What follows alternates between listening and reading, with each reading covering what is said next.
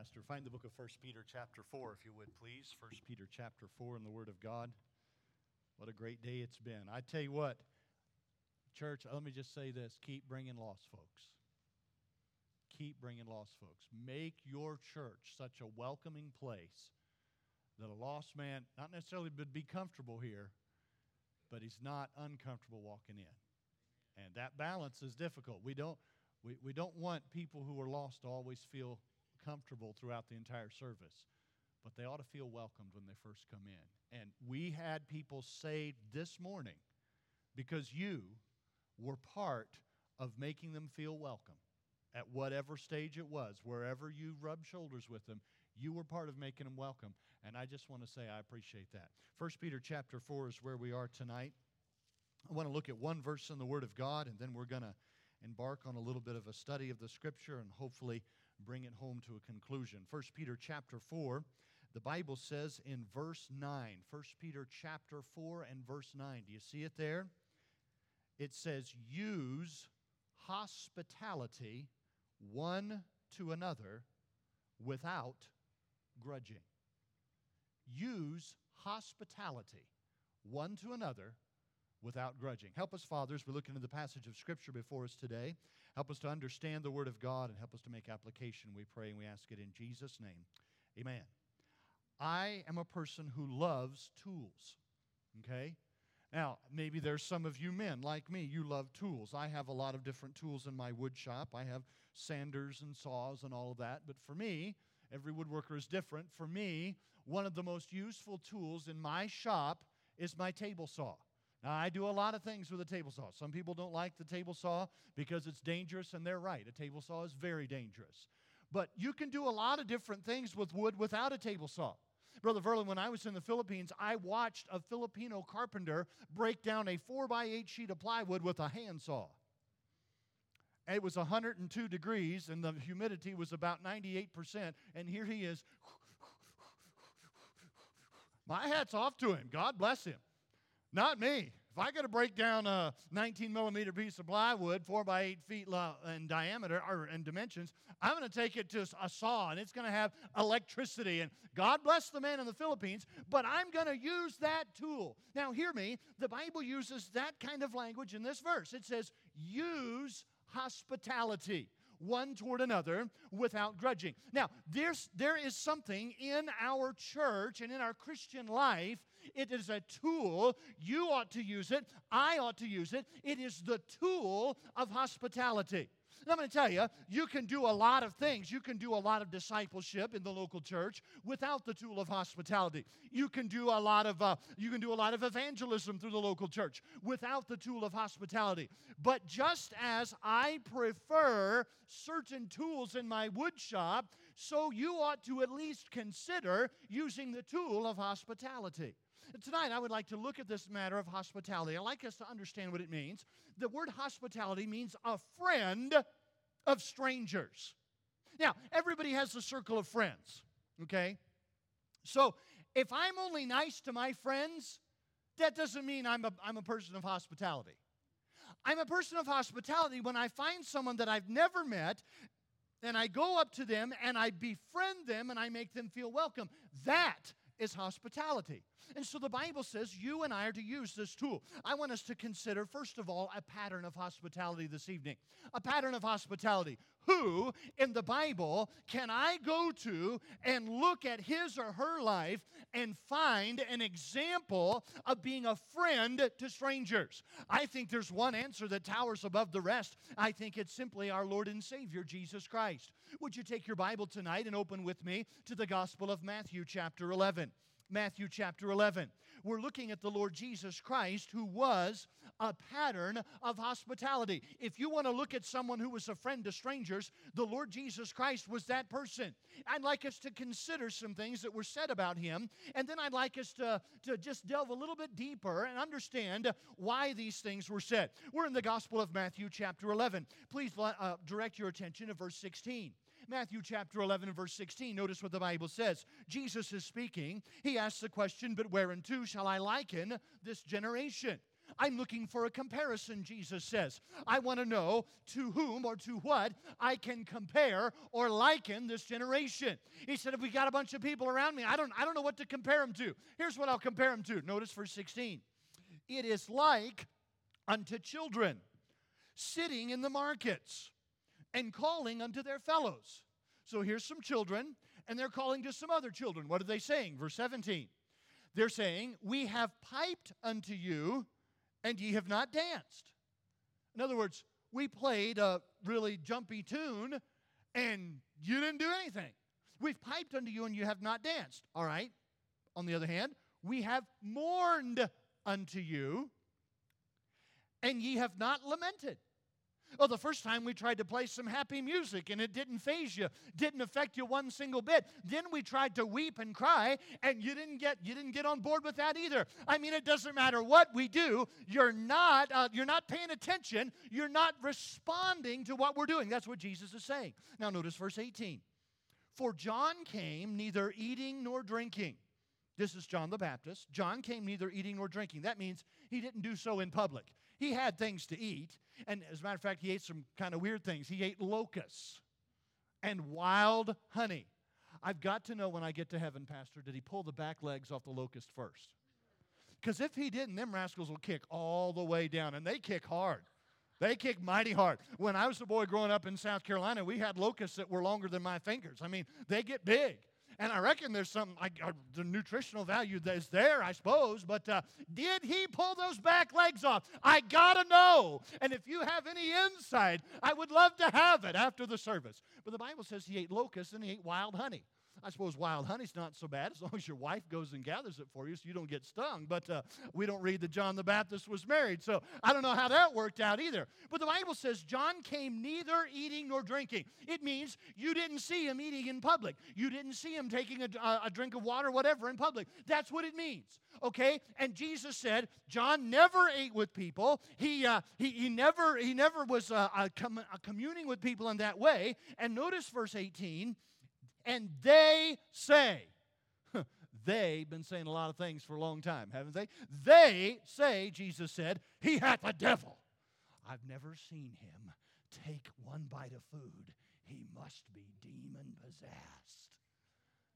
No, he's not demon-possessed. That's the one side. Look at the other side, verse 19. The Son of Man, this is a contrast now, the Son of Man, in contrast to John, came eating and drinking. Now, what does that mean? That means he ate with people and he drank with people. In other words, he would sit down and have a meal with people.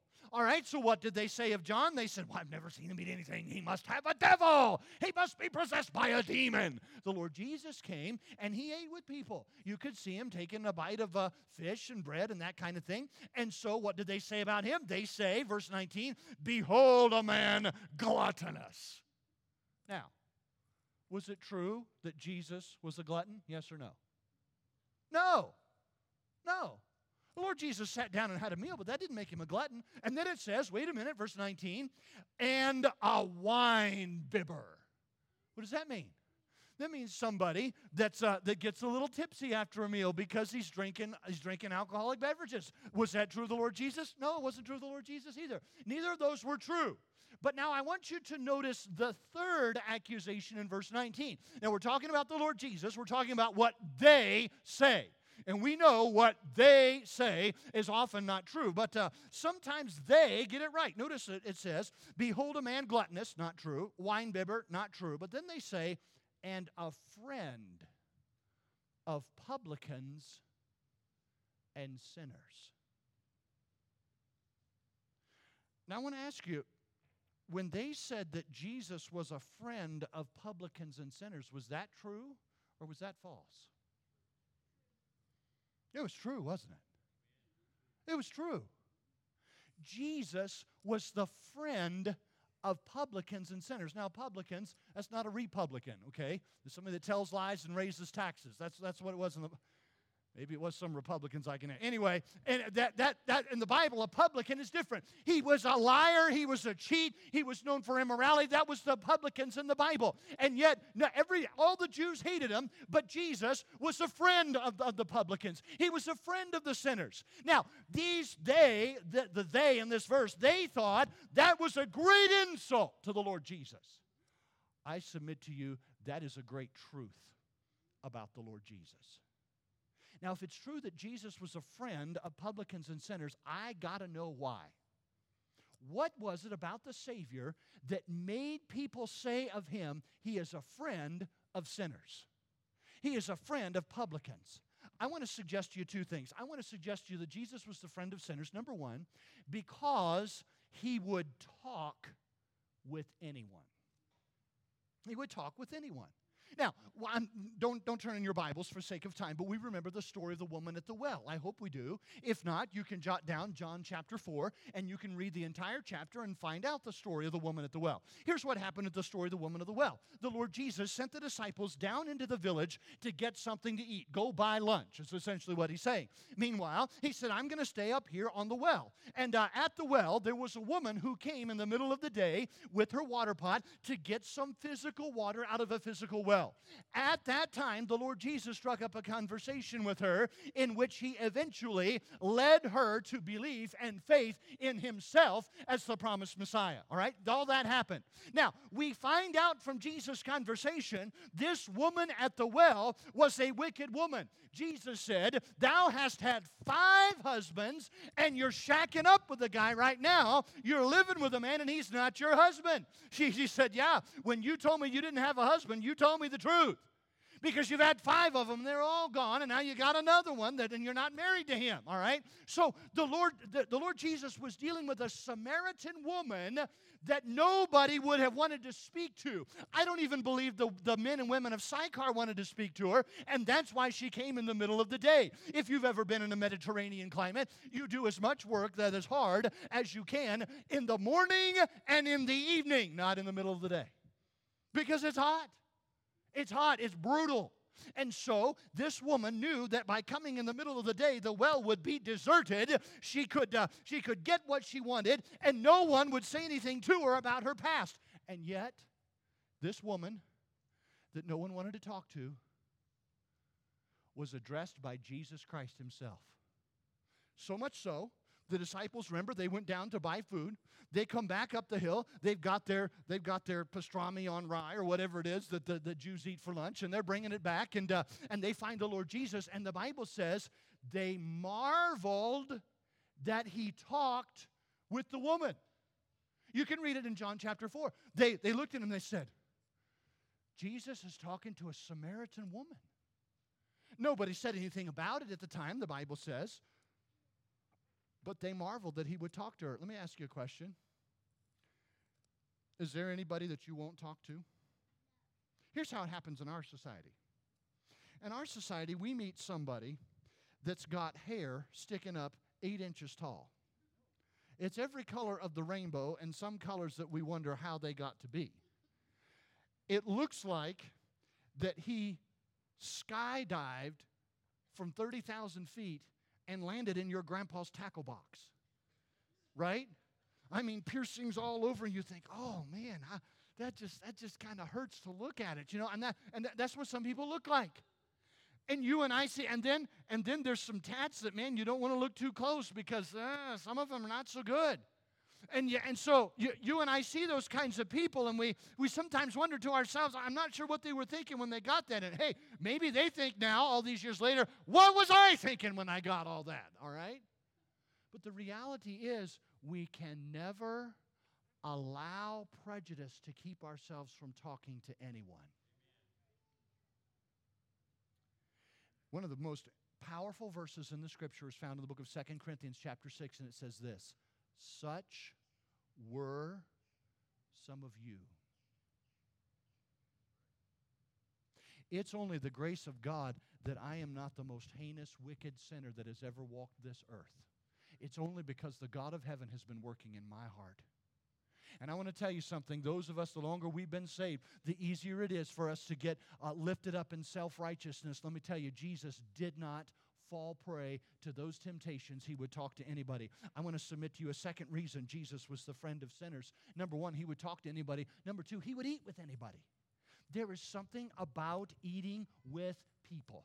When you sit down and have a meal with a person, it allows you to begin to engage one-on-one. It's just an amazing thing. The Lord Jesus would do that. Again, you need not turn there, but I'll just give you a couple of references. The Lord Jesus sat down with a Pharisee in the Gospel of Luke, chapter 7 and verse 36. Here's what it says. And one of the Pharisees desired him that he would eat with him. And so the Bible says he went into the Pharisee's house and sat down to meat. He sat down and had a meal with this Pharisee. Now, if you know the life and ministry of our Lord was not real happy with the Pharisees. They were self-righteous people, and yet that didn't bother the Savior. He went down and he had a meal in this Pharisee's home. We read further in the Gospel of Luke, chapter 19 and verse 7, a man whose name we might recall, a man by the name of Zacchaeus. We know he was a wicked man because he was short. And we know that's a problem. And so the Bible says, here was this man. He was not just a publican. He was the chief of the publicans, the Bible tells us. And the Bible says in Luke chapter 19 and verse 7, Jesus went to the house of Zacchaeus and ate with him. And when they saw it, there's they again, when they saw it, they all murmured, saying that he was come to be a guest with a man that is a sinner. I mean, doesn't he know? Not only is Zacchaeus a publican, he's a short publican. It didn't bother the Lord Jesus. He would eat with anybody. Can I ask you something? When was the last time you had a sinner to eat with you? If we're not careful, we can remove ourselves from contact with these kinds of people. Be careful. Be careful. So the pattern of hospitality is the Lord and Savior himself. I want us to consider, secondly, the people of hospitality. Now, the Bible says in 1 Peter 4 and verse 9, use hospitality one toward another. So that means right there that you and I ought to be hospitable to people within the local church. Now, this is a church, and God has blessed the church, and the church is growing. Let me just challenge you. Sunday night crowd, let me just challenge you. You find somebody next Sunday morning that you don't know, and you determine by the grace of God, if the schedule works out, I'm going to share a meal with this person before the next Sunday. You ought to do that. You ought to do that. It happens to our family all the time. We're away for a matter of months, and we come back, and man, there's all kinds of people in the church that I don't know. So what do? We use hospitality one toward another without grudging. That's what we do. And I go to my wife and say, okay, we're going to have these people into our home. I don't know them. We don't know anything about them, but we're going to have them into our home, and we're going to be a friend to people that we do not currently know. I don't know about you, but you may come to this church because you enjoy the family atmosphere. You may enjoy the fact that there's a lot of people that know each other. And let me tell you, as the church grows, if you want to preserve that family atmosphere, you can do it most easily with the tool of hospitality. By being a friend, you find somebody, next Sunday morning, you find somebody that you don't know, and you determine by the grace of God, I will extend an invitation to them, and we're going to get together so that I can be a friend to somebody that I don't currently know. That's important. That's important. So you and I ought to be a friend to people within the house of God. But wait a minute. We ought to be a friend to people outside the house of God. Take your Bible and find the book of 1 Corinthians. Can you do that, please? 1 Corinthians chapter 5 in the Scriptures. 1 Corinthians chapter 5. Now, when we come to the Word of God, we call this the book of 1 Corinthians. Here's what we mean by that. This is the first epistle given by inspiration of God to the church at Corinth. That's what we mean, okay? This was not the first letter that the Apostle Paul wrote to the church at Corinth. It was not. But it was the first letter that was given by inspiration of God. Okay, so it has been miraculously preserved by God, and we have it, and we can read it today. So, in 1 Corinthians chapter 5, the Bible says in verse 9, are you there? 1 Corinthians 5 and verse 9. Let's notice what it says. It says, I wrote unto you in an epistle. Now, that is an uninspired epistle. We don't have it today because it wasn't inspired of God, it wasn't preserved of God, so it has been lost to antiquity. Okay, so the Apostle Paul said, in this other epistle, it was not given by inspiration of God, but I did write unto you in an epistle not to company with fornicators. Now, we would use the word hang out with today. Don't hang out with fornicators. Who are fornicators? They are people who violate God's standard for human sexuality. And remember, God's standard for human sexuality is very, very simple. A man and a woman who are married to each other. It's very simple. Okay? That's God's design for human sexuality. Anything other than that is a sin in the sight of God. It constitutes fornication. It is an abomination in the sight of God. Okay? So, the Apostle Paul says, I wrote to you in this epistle, and in days gone by, do not hang out with fornicators. Don't company with them. Don't hang around with them. But now, I'm gonna explain myself a little bit more because I don't want you to get the wrong idea. Look at verse 10. Yet, not altogether with the fornicators of this world.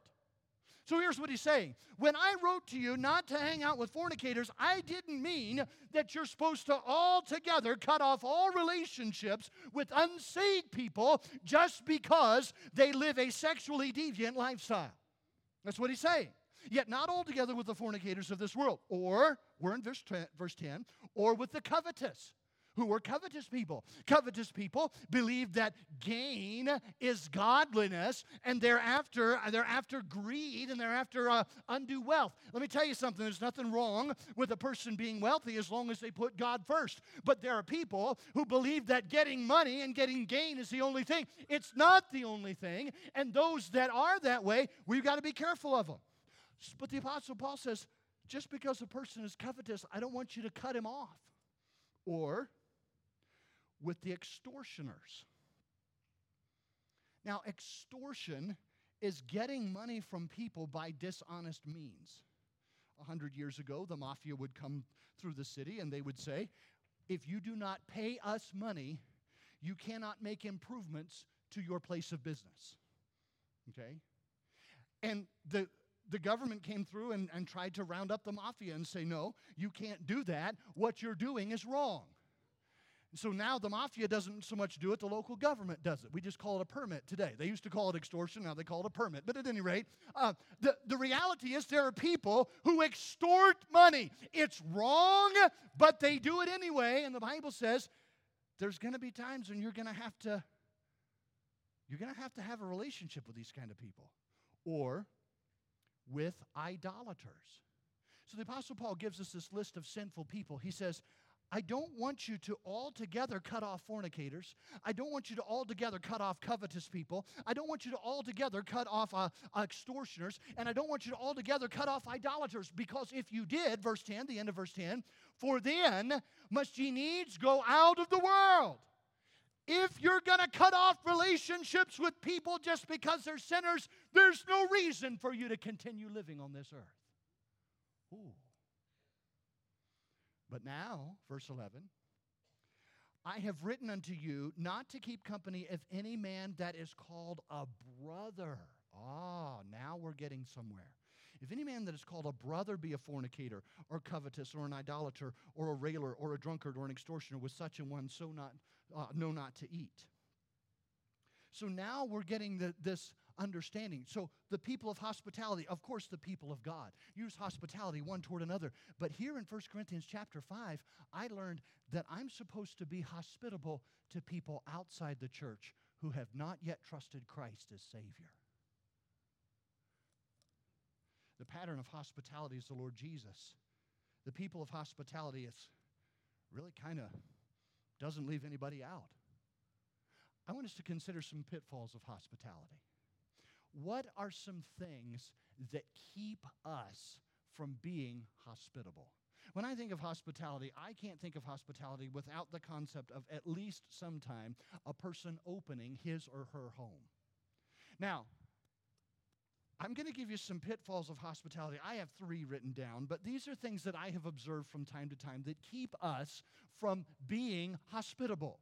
The first one I call the better homes and gardens syndrome. All right? Now, if you're a man, I just want you to know that you're going to hear very soon that Evangelist Paul Crow has started a class action lawsuit against Better Homes and Gardens. And here's why. Better Homes and Gardens preys upon the tendency of some women to be a little bit discontent.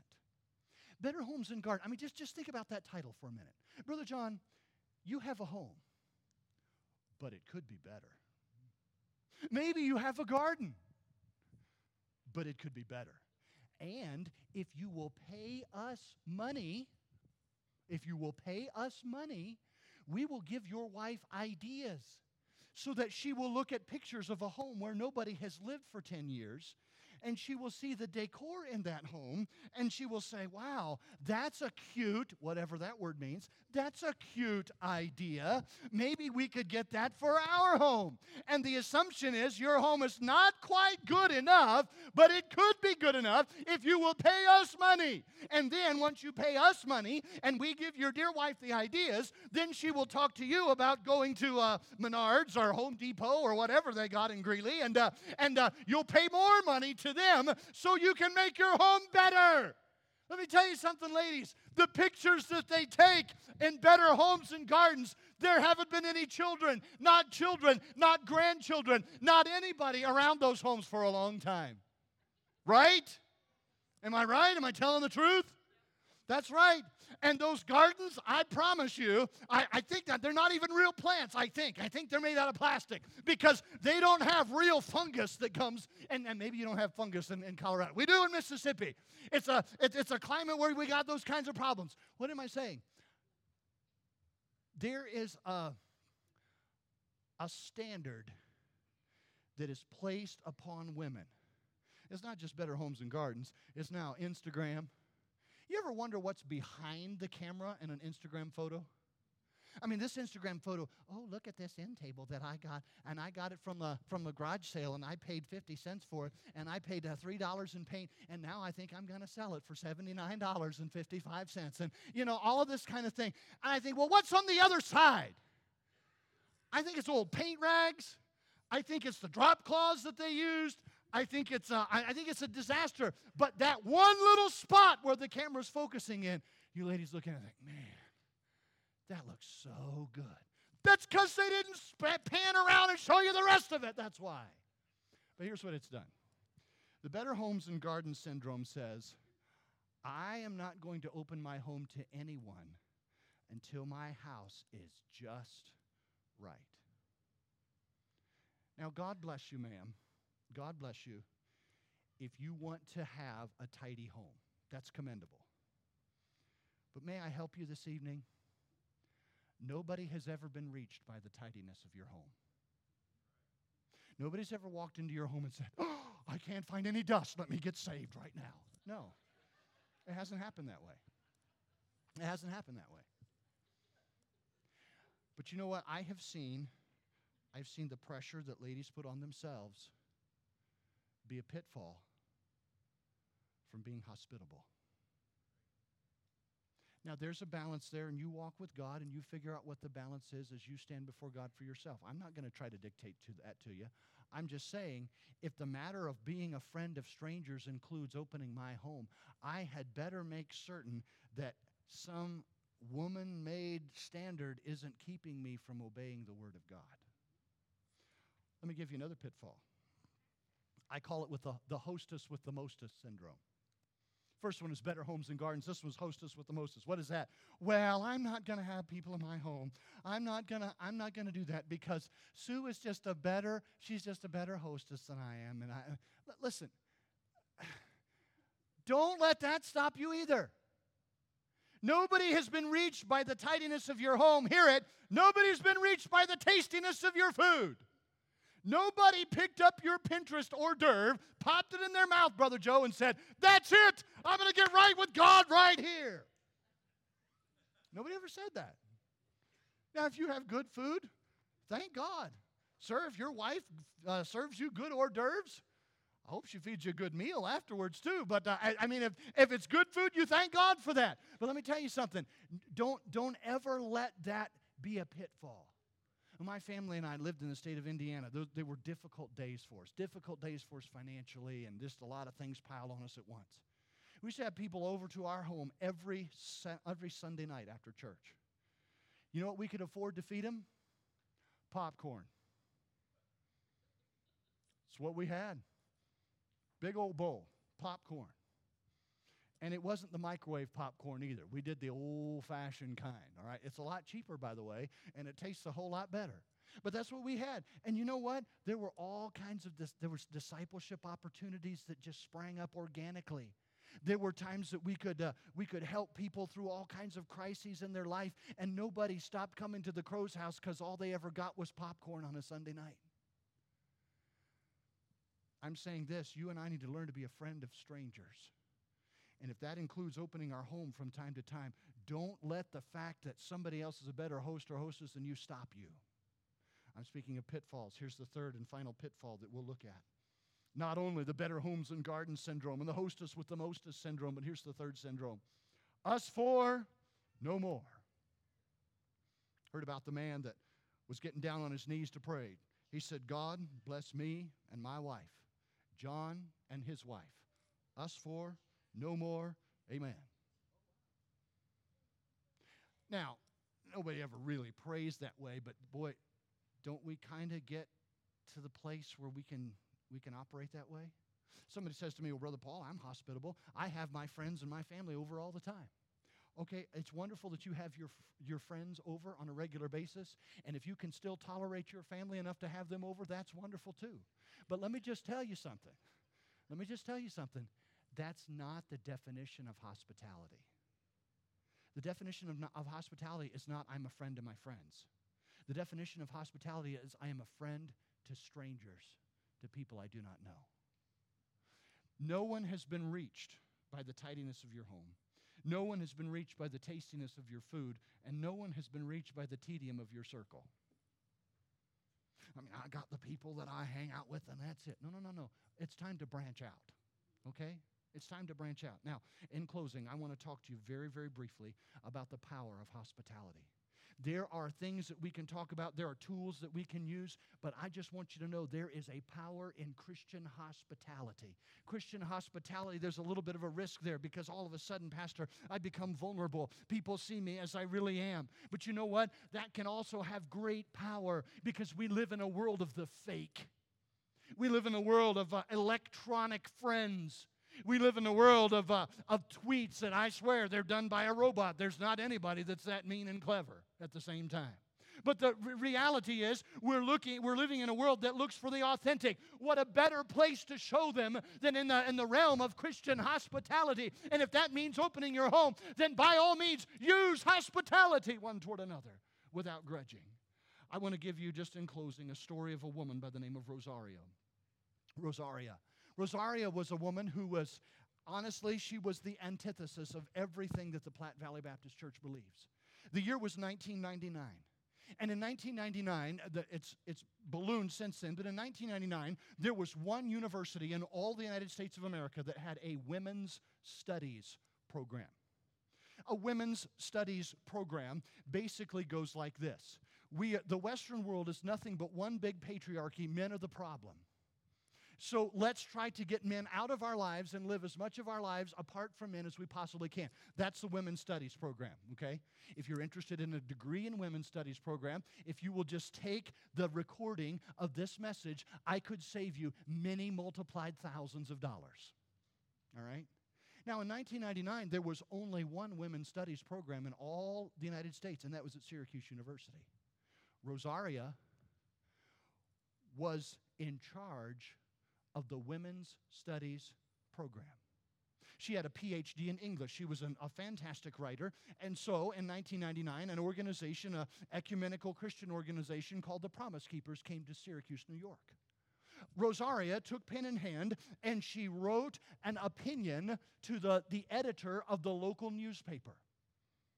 They read her opinion. In her opinion, she excoriated Promise Keepers. She said Promise Keepers embodies the patriarchy that is holding this country down and has held this country down for hundreds of years, and on it went. And that's what Rosaria did. And as from a grammatical standpoint, from an English standpoint, her letter was very well written. She, in fact, was a writer. She was in the process of doing study on the religious right. What does the religious right believe? In case you hadn't figured it out, she would classify this church as the religious right. Okay? And she herself wanted nothing to do with them. She was in a lesbian relationship in which this was before that the marriage was part of our country with the same sex and all that. But she was living in a lesbian relationship and had been for 11 years. I'm telling you, this woman was everything that this church is not. She found all kinds of responses, letters that came in after her letter was published in the local paper. There were some that were in solidarity with her. They agreed with what she had to say. There were others that did not agree with what she had to say. And so she took to filing them, those that were in favor of what she had said and those that were against what she had said. And so the piles grew as letters came in, some for and some against her. But there was another letter that came in. And she didn't know where to file this letter. At first, she read the letter, and then she threw it in the trash can. But then she said, no, I can't do that. There's something about it. And she pulled it out of the trash can, but she didn't know whether to put it over here or to put it over here. And she read it over again, and the letter began to ask some deep, searching questions, like, what information causes you to form these fundamental assumptions that then led you to these conclusions? She thought to herself, wow, that's deep thinking. And in the letter was an invitation to this woman. The man said, would you join my wife and me for a meal sometime? For 2 weeks, she read that letter, and she'd put it back down, but she couldn't get away from it. Finally, she decided, okay, I will go. She said to herself, I think this man is part of the religious right, and if I go to his house, I can get first-hand information for my upcoming expose book. And so she went to his house. His name was Ken. His wife's name was Foy, F-O-Y, Foy. Ken and Foy sat down with Rosaria, and they enjoyed a meal together. They didn't open a Bible that first night, but they did give her an invitation to come back. In process of time, Rosaria found herself going again and again and again to Ken's house. I don't know what time it was, if it was the third time or the fourth time, I don't know.